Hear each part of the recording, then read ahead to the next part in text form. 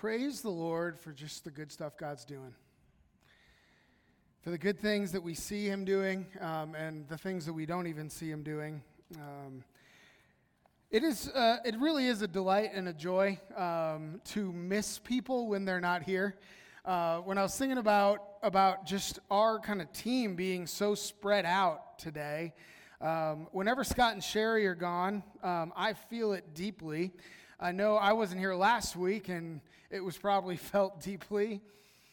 And the reality is that we are a church where we are kind of constantly in motion. We have a lot of people doing a lot of things.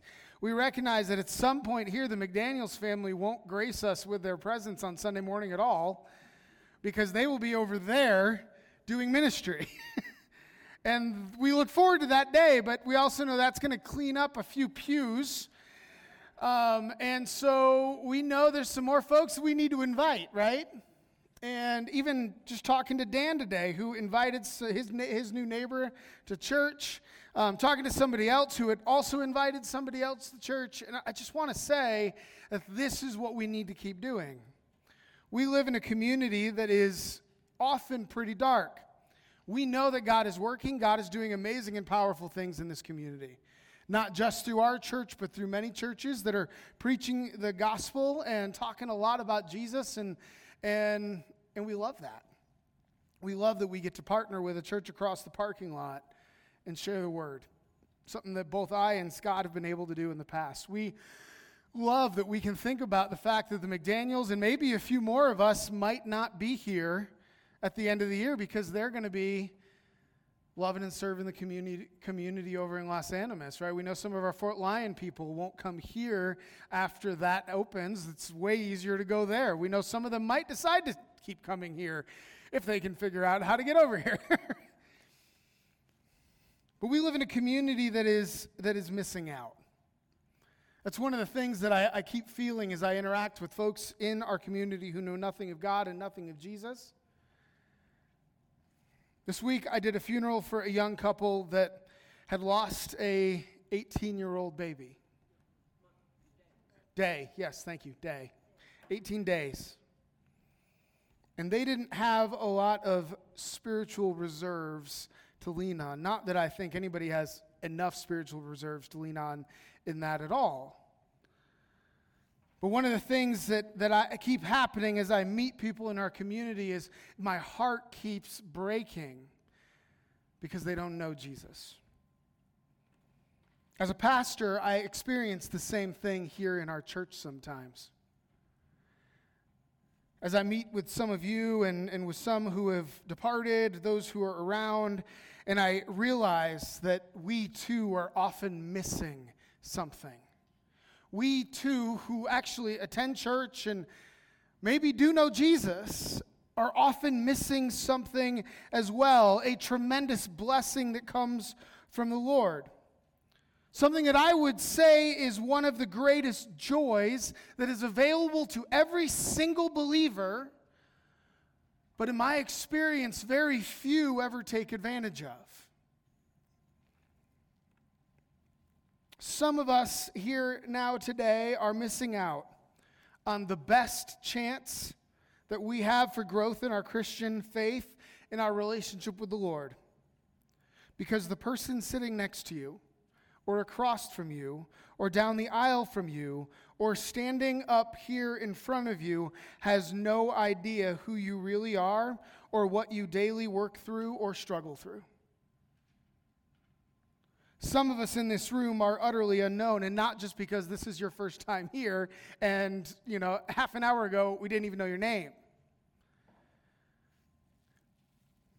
We miss a tremendous opportunity of growth in the Lord because we are so often unwilling to share our pains and our struggles authentically.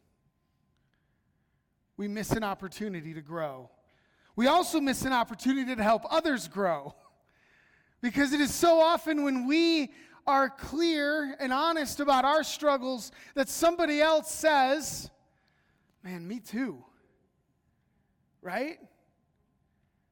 Every time we have the urge of the Spirit to speak honestly about our sins or our struggles or our pains, we are quenching somebody else's opportunity for growth, but not just theirs, but ours as well. And that's what we're going to be looking at today as we get into God's Word. We are kind of between series right now. 2 weeks ago, we finished our almost 3-year study in the book of John. We are, in a couple weeks, going to be starting, again, our summer series. We're going to be taking 10 of the Psalms and working through those for the summer. And in the meantime, it was left to each one of us who's bringing a sermon. Dennis last week talked to us about about Philip and the Ethiopian eunuch. This week, I'm going to be in the book of 1 John, chapter 1, verses 5 through 10. And next week, Scott's going to be preaching, and I actually don't know what he's going to talk about yet. It'll be a surprise for all of us. But I'd invite you to go to 1 John 1, 5 through 10 right now.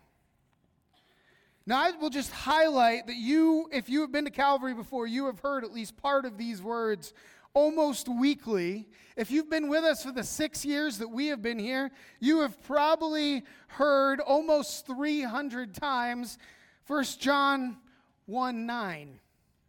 We're going to look at 1 John 1:9 in context. We use 1 John 1:9 a lot, especially during communion, which we take every single week here. And recently, as I was studying through beyond that one verse, which is what we should always do, by the way, I realized that I was missing a context here. Not that I've been quoting it wrongly, because it's been right as we've used it, but it has been missing something. So this is 1 John chapter 1, verses 5 through 10. It says, "This is the message we've heard from him and proclaimed to you, that God is light, and in him is no darkness at all.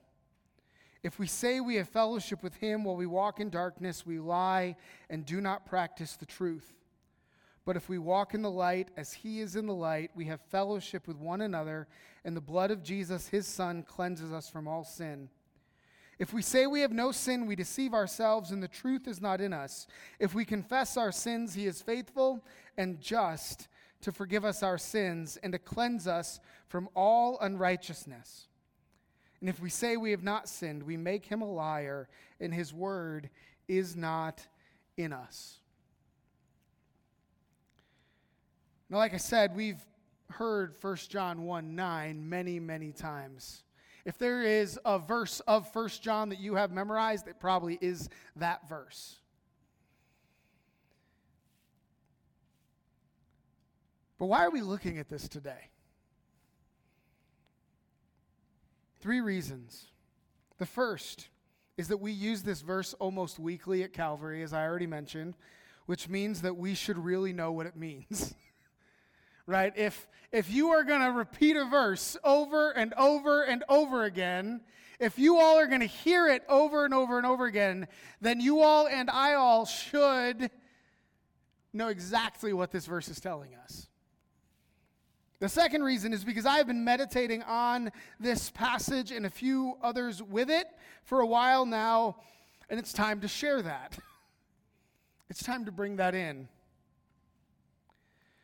The third reason is because I do believe that some of us are missing this full opportunity of growth and blessing from God because we have missed what it means to confess our sins.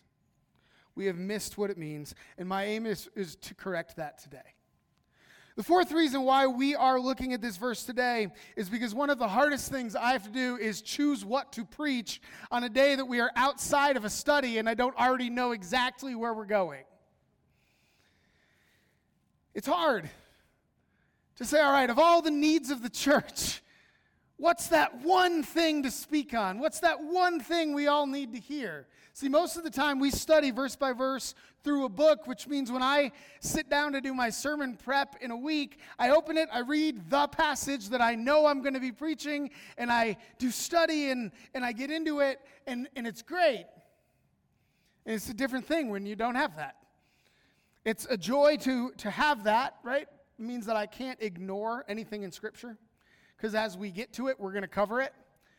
But it also means I don't hark and LARP or just yell on the same thing every single week, right? I'm going to preach the passage, but it also means that sometimes we just kind of go for it.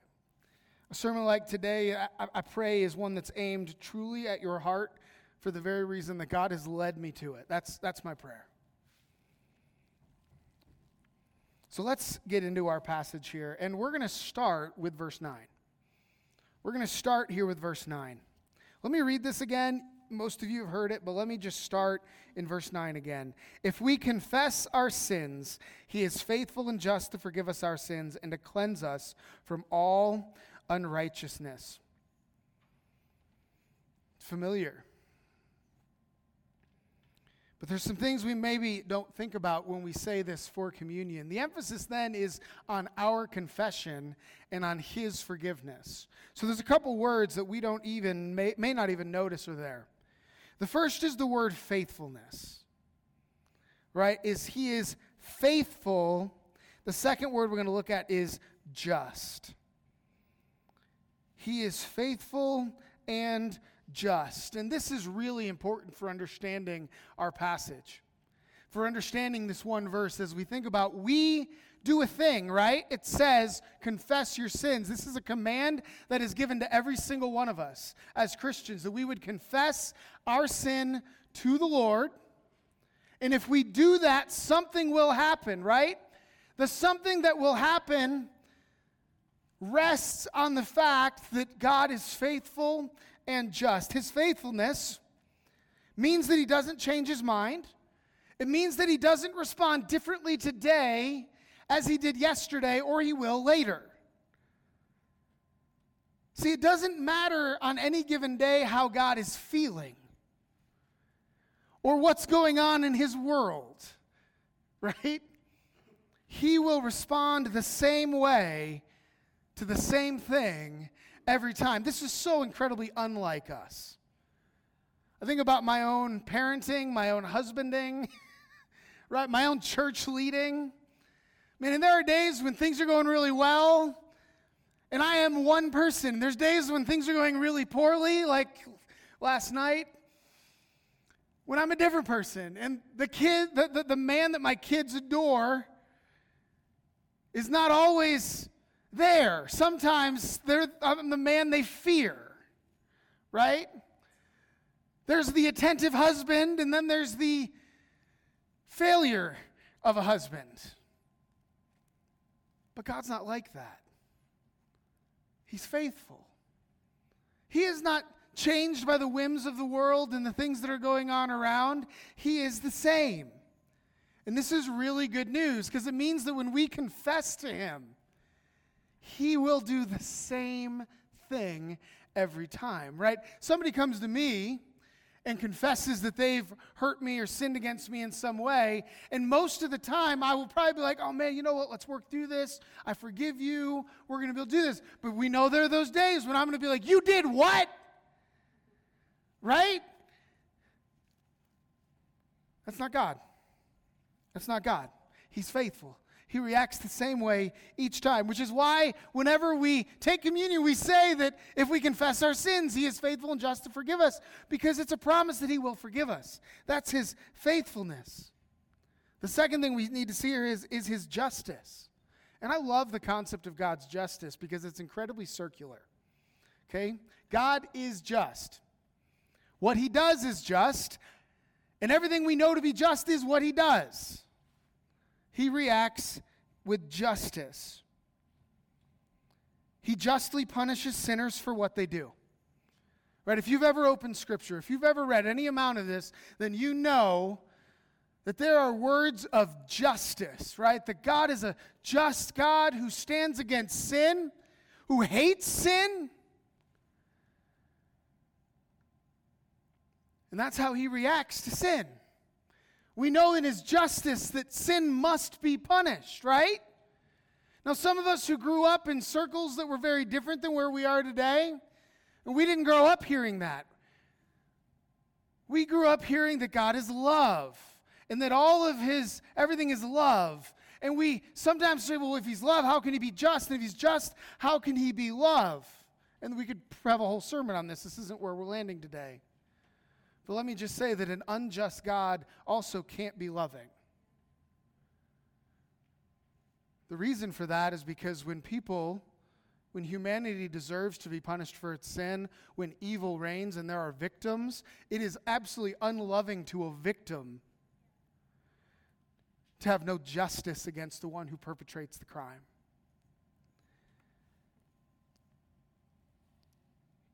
Each of us deserve the wrath and punishment of God for the sin in our lives. Each one of us. But on the cross, Jesus took that just wrath of God onto himself. There had to be punishment. And so Jesus takes it on. And this is where justice becomes truly beautiful. Because it would be unjust for those whom Christ died for God to judge further. Right? If Jesus has come forward and Jesus has laid out his life and said, I am dying in their place, it would be absolutely unjust for God to then take one of those whom he died for and punish them further. That would be unjust. But God is just. And not just, but faithful in his justice. And so he reacts as we who have trusted in Christ, who have been called through the Holy Spirit to believe in him and follow him and know him, he has taken on the wrath, the punishment of a just God so that we don't have to anymore. So that when we take the Lord's Supper, when we take communion, and we say, confess your sins, for he's faithful and just, he will forgive you. We know that the fourth part of that forgiveness is a guarantee. It is a promise built on the blood of Jesus himself. And it doesn't matter what you come forward and confess to the Lord in that moment. You could have murdered somebody this week. And your confession coming before the Lord and saying, Lord, I have sinned. I have hated my brother in such a way that I killed them. His faithfulness and justice react and respond, and you are forgiven. Amen. Praise the Lord, right? Together, when I think about his faithfulness and his justice, it lands in the promise that we have also spent a lot of time at our church thinking on and praying on over the last year out of Matthew 11, 28 through 30. Jesus says, come to me, all who labor and are heavy laden, and I will give you rest. Take my yoke upon you and learn from me, for I am gentle and lowly in heart, and you will find rest for your souls. For my yoke is easy and my burden is light. Right? Jesus always responds the same way to those who come to him in brokenness. Now, the same way doesn't mean that he's not unique in each of his responses, right? When I come to him as a sinner in deep sin, he responds to me differently than when you come having been deeply sinned against. But the promise there is that he will always receive the one who seeks him with gentleness and lowliness. Right, this just brings us back into 1 John 1:9 to this promise. He will always respond in this way because he is always the same. We change. We are different, but he is the same. And his love for us does not change. His sacrifice for us is always enough. And so hear this. Some of you really need to hear this. Because of his faithful justice, it is always safe for those who are in Christ to come to him with confessions and in full confidence. It is always safe for those who are in Christ to come to him with our confessions and in full confidence, expect and know that he will forgive us. no matter what that confession is. Whether that sin that you are bringing before him is constant or it is a one-off thing that you never would have seen yourself doing. Whether in your head your sin is minor or major, right? It is safe to bring your sin before God and let him hear it and receive forgiveness. It also means this. It also means that because of his faithfulness and his justice, even those who do not know him yet, if they accept that free gift of salvation through the death of Jesus on the cross, those who turn to him in confession and repentance in faith, that he will, in his faithful justice, receive that person and give them new life as well. Right? The promise is the same to the believer and to the one who is not yet believing but who will. That if we bring what we have before him in confession and repentance, he will react, he will respond, he will forgive us. He is faithful and just, and he will forgive us. And church, just know this. This is why we repeat this verse every week. Because there is not a week that goes by that you don't sin. There is not a week that goes by that I don't sin. I don't think there's a minute that goes by that I don't sin. Okay? That somewhere in my heart, either a pride reaches up, or a fear, anxiety, or a worry that reaches up, right? A trusting or a joy in something that's not Jesus. And every time we come to the table, we are meant to come new, right? There's a reason why we say every single week, look, take a few moments and wait. Pray. Confess your sin to the Lord. Seek him. Now, I just need to say, some of y'all like, bam, jumping up here right away. Now, if you've thought about it, if you have come before the Lord, if during the sermon time you weren't listening to me and you were just listening to the Spirit and getting right with God, then praise the Lord. But the rest of you, take a minute. Because there's something in your life that you need to lay out before him. And he wants you to do that. He wants you to come to the table rightly. That's why I started with verse 9. We could end here, except that we would still miss what I think so many of us miss.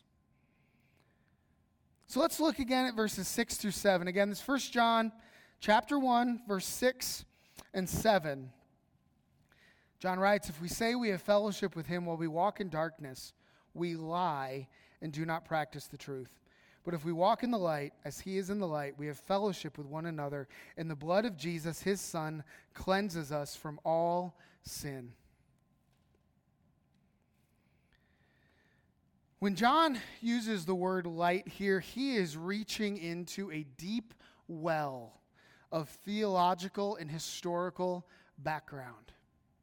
He is reaching beyond his own words, beyond his own understanding, into the depths of other writers. The Apostle Paul talks about this. They would have been aware of each other talking about this. You go all the way back into the Old Testament and you see light and dark. We even read today in Psalm 119 that the Word of God is a light unto our feet, right? It lights the way. John is reaching into this deep, deep, deep well of truth as he starts talking about light and dark. Now, he's already told us in verse 5 that God is light, and in him is no darkness at all.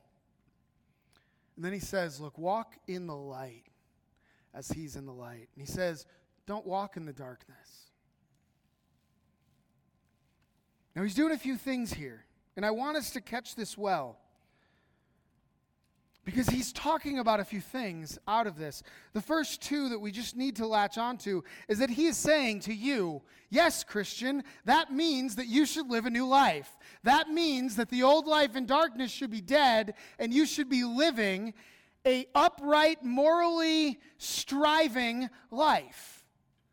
Right? He's not saying, hey, look, keep doing what you've always done.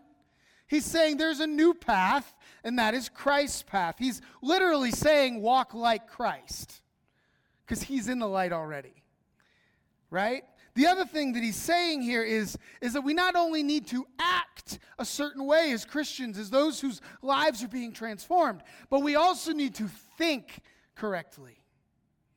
Right? John is reaching into this depth, and this is where this means. It's about our behavior, but it's also about our thinking.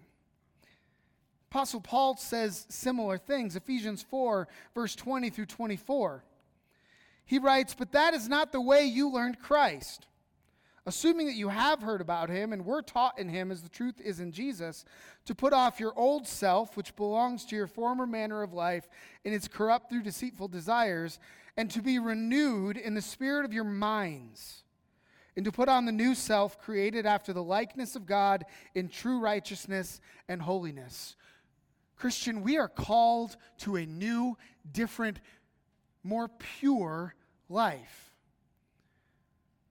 And John says that we need to live in the light. Right? That means our lives, but it also means our minds. Some of us, man, we need our minds changed. We go through this life thinking like our old selves. We may not be doing the things our old selves did, but we are still thinking like our old selves did. We are still thinking like people who live in darkness every day think. Here's a few examples. Number one, politics will save us. I don't care if you're conservative or liberal, but thinking that politics is going to save us is an old way of thinking, when our minds are supposed to be set on the King of the universe. Right? Other old ways of thinking. Some of those things that we are trapped in from our pre-Jesus days. The lies that Satan told us about who we were or who we're not. Paul says, be transformed in the renewing of your minds. You should be thinking differently today if you're a Christian today and you weren't before. Right? The things we hope in, the things we trust in, the things we believe should all be fundamentally being changed as the Holy Spirit is working in our minds and drawing us not only in action to new life, but in thought. I know a person who, pre-Jesus, could not read. Not a word. Couldn't read a word. Adult woman, couldn't read a word. Came to Jesus, can read perfectly fluently now. Because the Spirit worked a miracle in her life and healed her brain in an instant. That's about the fullest that I can picture in that. But it's a great example of how we should be striving, because every one of us should go from utterly illiterate people in the ways of the Lord and thinking about the Lord before we're Christians to being absolutely full of knowledge and understanding afterwards. Christian, I would challenge you to read. Not just this book, but yes, first this book. But one of the things the Christian faith has lent to the world, and the world has kind of taken it, and now the world accuses Christians of not being very smart, is that the Christian faith lent the world intelligence and knowledge and study.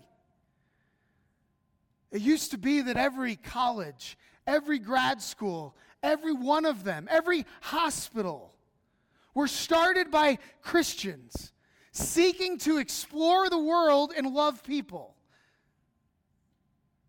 We were meant for more than YouTube videos and Netflix.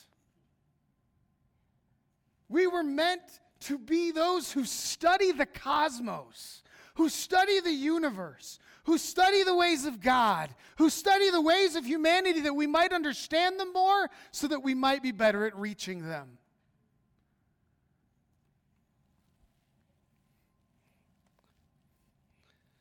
So he says, walk in the light. And this is what he means. Okay? He also says, don't walk in the darkness, right? The opposite of that. And I'm not going to spend a lot of time on that. We have a pretty good picture of that. Think about who you were before Jesus, and don't do that. Okay, now if you were a dad before you met Jesus, then you're still a dad now. Right? If you were a mom before you met Jesus, you're still a mom now. If you were a son or a daughter before, you are still now, right? If you had a job before, you still are that now. But every one of those things should be done completely differently after you come to know Jesus. And if you need help figuring out what that looks like for you, come find me. And let's sit down and have a cup of coffee or a soda or whatever else, and let's talk about it. Let's dream about it over the Word, okay? So John's picture here is that we need to walk in the light, and that means living and thinking differently than we have before. But it also means one more thing, and this is the thing that I think many of us completely miss. And I want to say a couple things about what this doesn't mean before I get to that. See, the first thing it doesn't mean, if we're going to walk in the light, is that we are going to be perfect. Now, if you've somehow managed to become perfect, then come have coffee with me. I would like to know how. Okay? The first thing that it means to walk in the light is to not be perfect. Why? Well, because in these chapters, in these verses right here, it says a few times that we need to confess our sin. If you're perfect, you've got nothing to confess. And so hear this really well. If you never confess anything, my assumption is that you already think you're perfect. And for that, you need to confess. Because you're not. There's only one who's perfect. Jesus, the one we look to in perfection, right? See, it's not that when we become Christians, instantly everything in our lives are fixed. Some things miraculously do get fixed, right? Those amazing stories of minds being transformed, of addictions being instantly ended, of long-held sin patterns that just aren't craved anymore. But for most of us, through most things, we are going to be on the long haul of working through our sins, our troubles, our pains, our weaknesses. And so if you're a new Christian today, here, maybe you recently came to Jesus, maybe you've been a Christian for a long time, and this is not a habit, I just need to tell you, the best thing you can do right now is to get really used to repenting. Get really used to repenting. And I will just tell you, as someone who has gotten really used to repenting, your joy will do nothing but increase as your repentance increases. Because by about the 10,000th time you come to Jesus and you say, Jesus, I did it again, right? Or you say, Jesus, I invented a new way today to sin. And the 10,000th time that you come to him and he says yet again to you, child, I love you and I forgive you.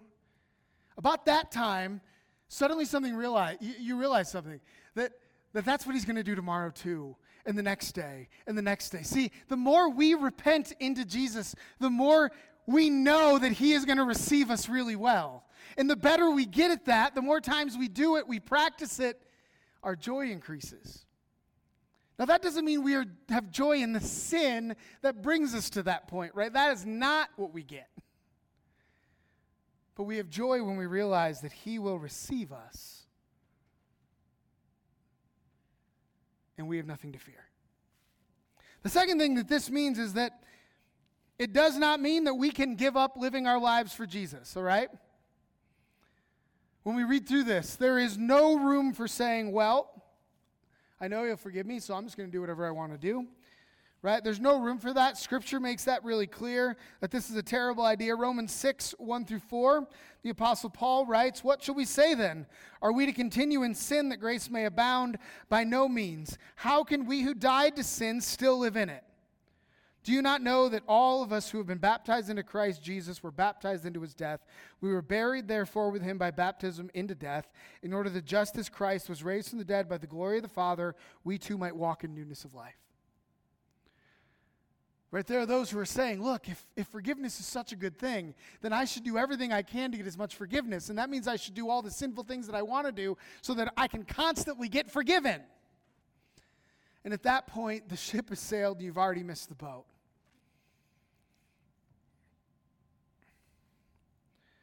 So it's not those things, right?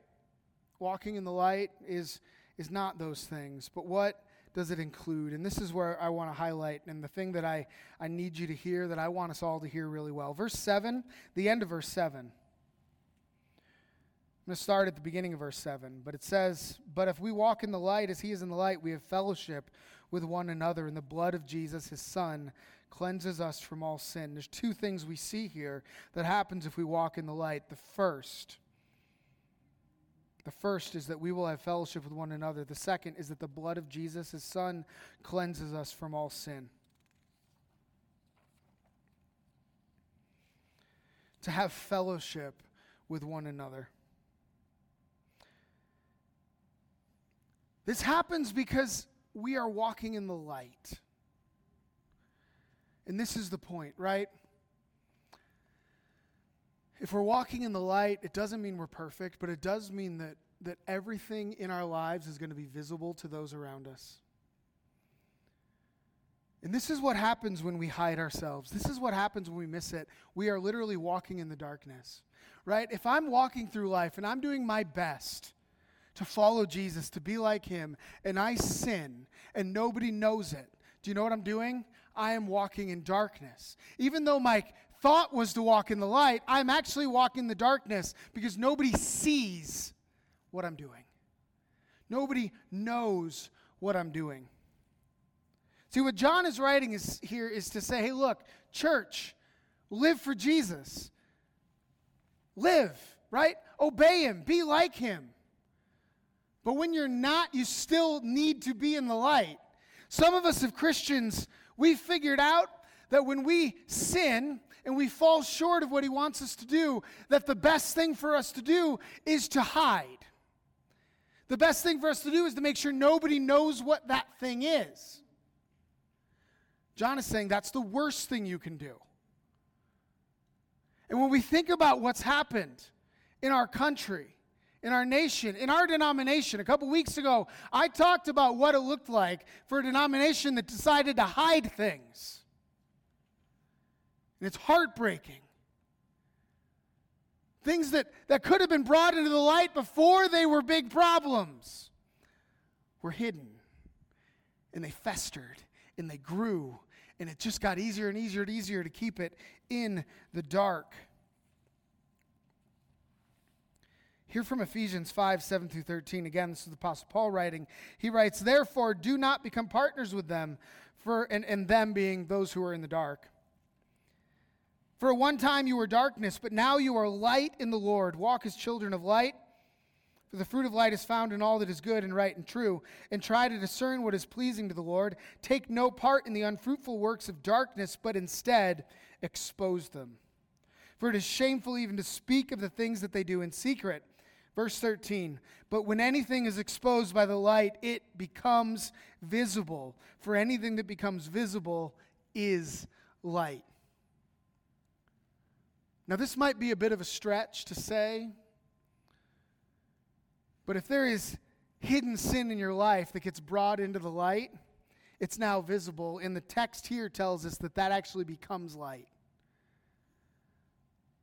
That even those sins that we've been hiding in our lives, that we've not let anybody know and see, those things, when we are willing to bring them into the light, they become visible. And not only that, they become light themselves.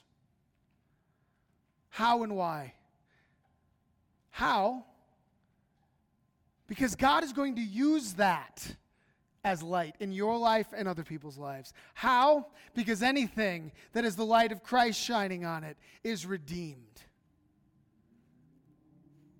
The thing that we so often miss as the church is that it's not just God that we're supposed to take our sins and our struggles and our pains and our problems to. And some of us react so far against maybe the Catholic understanding where the only way to be forgiven is to go to a priest and hear their words of absolution and be told exactly what you need to do to find forgiveness.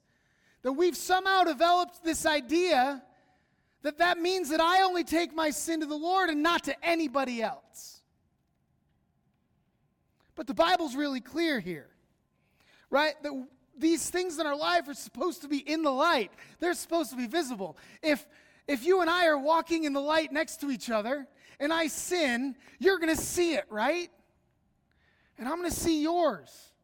And I'm going to say to you, hey, look, buddy, that's not good. And you're going to say to me, hey, Matt, no. Right? That's who we're supposed to be. that we would walk in such a way that those around us know who we are. They know what we struggle with. They know what we fear, what we worry about, what our anxieties are. And sometimes they even catch us before we're falling down that path. I have literally been in a room with someone as I was just starting to enter down a sinful thought pattern, where a brother in Christ who knew my sinful thought pattern went like this. It was in a classroom. He goes, middle of class, when I was an undergrad. He knew exactly where my mind was going. He knew exactly what I was doing. And he knew exactly what I needed to get myself out of that room and out of temptation. Why? Because I had told him what I struggled with. Because I knew what he struggled with. Because together we were walking in the light, right? Dane Ortland, the author of a book called Deeper, has a chapter on this. I'll just be honest, this is where I first encountered this level of this. Not that I hadn't been through it before in the past, but we really started coming to life. He says this. He says, "You are restricting your growth if you do not move through life doing the painful, humiliating, liberating work of cheerfully bringing your failures out from darkness of secrecy into the light of acknowledgement before a Christian brother or sister. In the darkness, your sins fester and grow in strength. In the light, they wither and die." Walking in the light, in other words, is honesty with God and others. And what we see here is that fellowship happens. Now, I just got to tell you, and I'm fine with this, it is unfortunate that Christians have just simply named the place where they have meals the fellowship hall, or the time during the service or after the service when Christians kind of mingle as fellowship hour. Because fellowship is deeper than both of those two things. Fellowship is truly knowing each other. It's sitting with one or two or three other people and sharing what your struggles are, what your problems are, what your sins that week are. It's hearing from others that say, yeah, me too, but guess what? This is what the Lord is teaching me in this moment. And this is what the Lord can teach you in this moment. It's encouraging one another and building each other up because, man, we mess up all the time and we need each other. We need each other. Dane Ortland goes on to say this. He says, "We were made to be together, to speak to each other, to share our hearts, to laugh together, to co-enjoy a beautiful flower. The pain of sorrow is doubled when endured alone, but greatly lessened when borne by another alongside us. Likewise, the satisfaction of joy is doubled when celebrated with another, yet lessened when enjoyed alone. We pant for a bonded spirit with others, for shared hearts, for togetherness." He goes on to say, "Often our idolatrous pursuits through sexual immorality, overindulgence in alcohol, or social media platform building are all simply misplaced longings for human fellowship. If we trace those heart-eroding pursuits down to their source, we would find among them other things, simply an absence of real Christian fellowship." We were made for this. And one of the things in the world, you think about the ways that the world thinks that it is fine to be connected through these, right? The world thinks it's fine that we might superficially share pictures of our meals and somehow think that means you know me.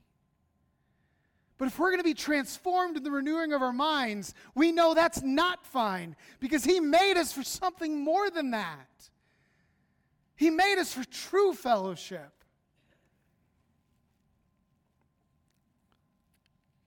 Think about all the times Jesus talks about banquets and parties.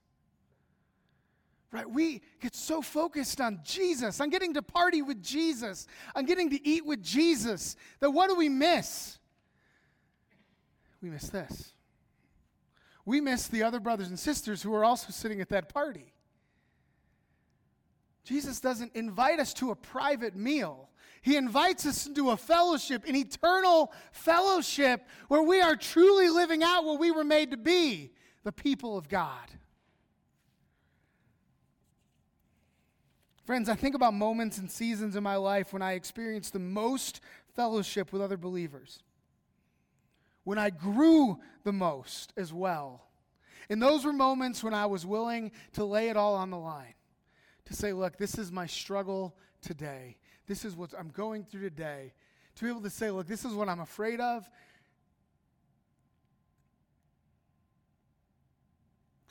And this is what's crushing me right now. Happened this week, in fact. And I had two brothers who were there to build me back up. So what we were made for, church. But not only fellowship, not only true fellowship, that we would know each other. But we're also told in this passage that we receive true cleansing by the blood. Now just think about this. We know we go to God, we bring our sins, we have been forgiven, right? We live in that reality. I pray that you live in that reality. But there's a lot of times that I bring my sin to the Lord, and I know with my head that He's forgiven me. But in my heart, I still feel like a worm. And it's in that moment that because I've shared my sin and my struggle with a brother or a sister, my wife, and they look at me and they say, I love you, that the stain actually washes away. Some of you know my testimony. Some of you know that when I came to Jesus, or actually it wasn't when I came to Jesus, it was later on when I had kind of lost Jesus and was lost in my sin and my darkness and my struggle. One of the big questions that I had as I was trying to recover from that was, could God love one who had done such as this? And you know that if you know my story, that I turned to my wife, and I don't know, over the course of 3 or 4 hours, we weren't married yet, I confessed every single thing that I had ever done in my entire life that I could ever possibly think about. And at the end of it, she took my hands and she looked into my eyes and she said, I love you. And at that moment, I knew that God did too. But He already did. I already knew He did. But in that moment, I was cleansed. Because I was willing to bring what I was out into the light and let the blood of Christ actually wash over it because of a sister in Christ who could have looked at me and just said, I'm done with you.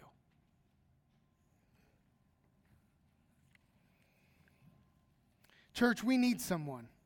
We need someones that we will open up our lives to and share with. Now, this is hard. I will be the first one to tell you this is really hard, especially at first and especially when you don't already have it. I will just tell you, there is nothing I can tell that man right there, Zane, I'm pointing at Zane, that I don't trust him with. Because I started small and built up, and he never betrayed it. I can also tell you there are times in my life when I have brought something to someone, and man, that was the wrong person to bring it to. That doesn't mean we shouldn't do it. And so, how do you get started with this? First, test the waters. All right, take that thing in your life that maybe a few people know, but not everybody, and share that with someone. See what happens. See how it sits. See what they say. Right? If they look at you and they're like, dude, that's the weirdest thing I've ever heard, I'm done, then you don't want to ever tell them anything again. Right? But if they look at you and say, man, I hear you. Let me pray for you. Right? Then a week later, you've got something else, and you bring that to them. And you just keep pushing in on that. Right? Community is built over time. Maybe it's a group of 2 or 3 people that you're already meeting with for Bible study, and you've never really gone there yet. Like, you've been in the Word or in a book, but you've never been like, here's the story of my heart.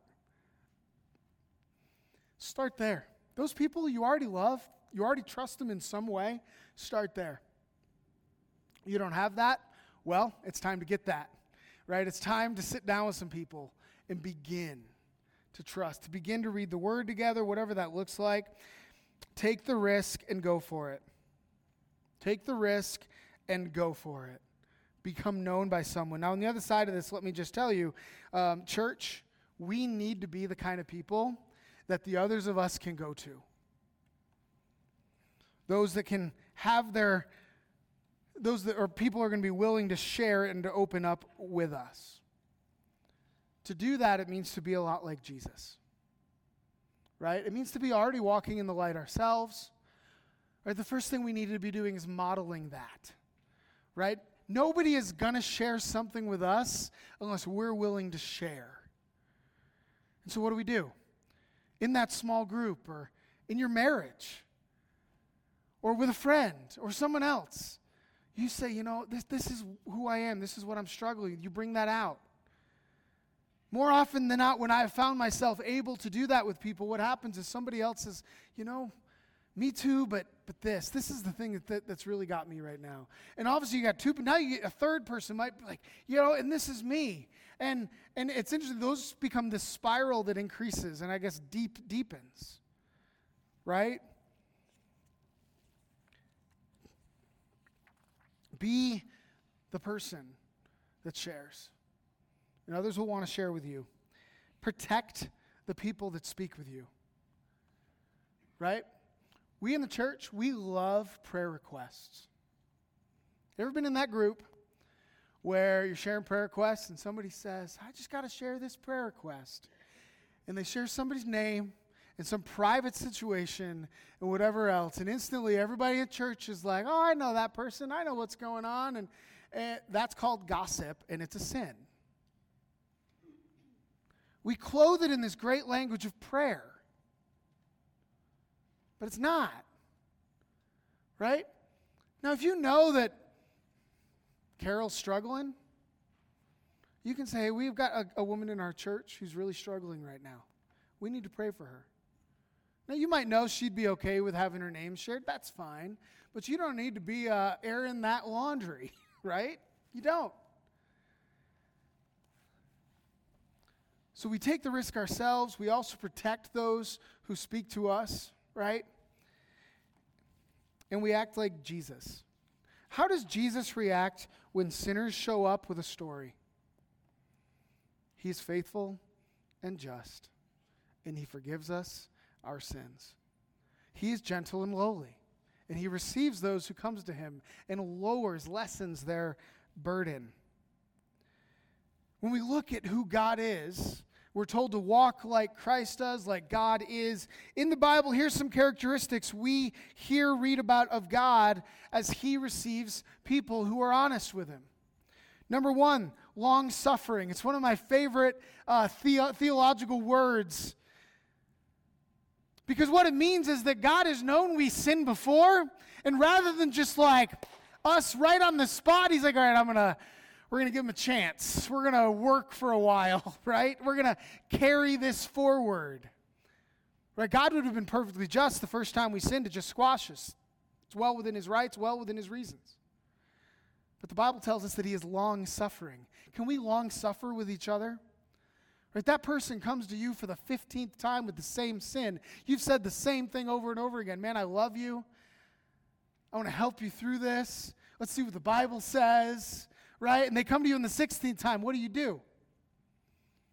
The same thing. The same thing. Right? The long suffering. We're told that God bears, right? In 1 Corinthians 13, we're told that love bears all things. Well, Christ is the example of what it means to love. He is the one who bears all things. He bears with us. All right, how about this one? How about being slow to anger? Can we be slow to anger? Right? Maybe that thing was against us. Maybe it was against somebody that we loved or love, right? We're going to be slow to anger like Christ. Are we going to be slow to speak condemnation and judgment? I love sinners, man. Sinners come to Jesus all the time. And it's interesting. Most of the time, he does, in fact, point out their sin. Right? Not every time, but most of the time he does. But he does so with this amazing compassion and love that draws them out of that into new life. I think about the woman at the well. She's like, I'm going to go get my husband. And he says to her, you've had more than one of those. Right? And she goes and tells the whole town, hey, look, he told me everything about me. This must be the Messiah. Church, are we like Jesus? Not only in how we walk in the light, but also how we help others walk in the light. Are we like that? As we come into communion today, this is the question for us to ponder. And yes, I would like you to ponder it for a minute, to think, to pause. Look, every one of us is a sinner. If you pause longer than the rest of us, I'm not going to assume that you're a greater sinner than I am. Right? If you come up zooming up, I'm also not going to assume that you figured out your sin better than I have. But let us take a minute and pause. If there's sin in your life that needs to be confessed, hear this again. He is faithful and just, and if we confess our sins, He will forgive us from all unrighteousness. Praise the Lord. If there is darkness that is in your life right now that nobody knows about, and you need somebody to know about it, come talk to me. Come talk to me. Or somebody else in this room that you know loves you. Or to a family member that you know loves Jesus. And if you're sitting here today and you're thinking, you know what, I've never come to Jesus with my sin and with my repentance, I need to do that today, then right now is that time. He is faithful and just. If you come to Him, He will receive you. He will forgive you. He will draw you to Himself, and He will make you new. Today's the day. Would you pray with me? God, we thank You for this day. Lord, we thank You for every day that You bring to us, Lord, for all gifts. God, we thank You for creating a church that is meant to not hide all the junk and the dirt of our lives, but is meant to bring it out forward that we might receive true fellowship and true cleansing. That we won't be left in the darkness or left in our sin or stuck. But You call us out. And I thank You, Lord, for Your words in Scripture, Lord, that we can rest and trust in, for You are faithful and just. God, that we don't have to fear that You're going to respond to us differently today than You did before. We'll change tomorrow. And I thank You for that, Lord, and we thank You for that. Help us, Lord, to give our lives to You fully, to trust in You completely. Amen.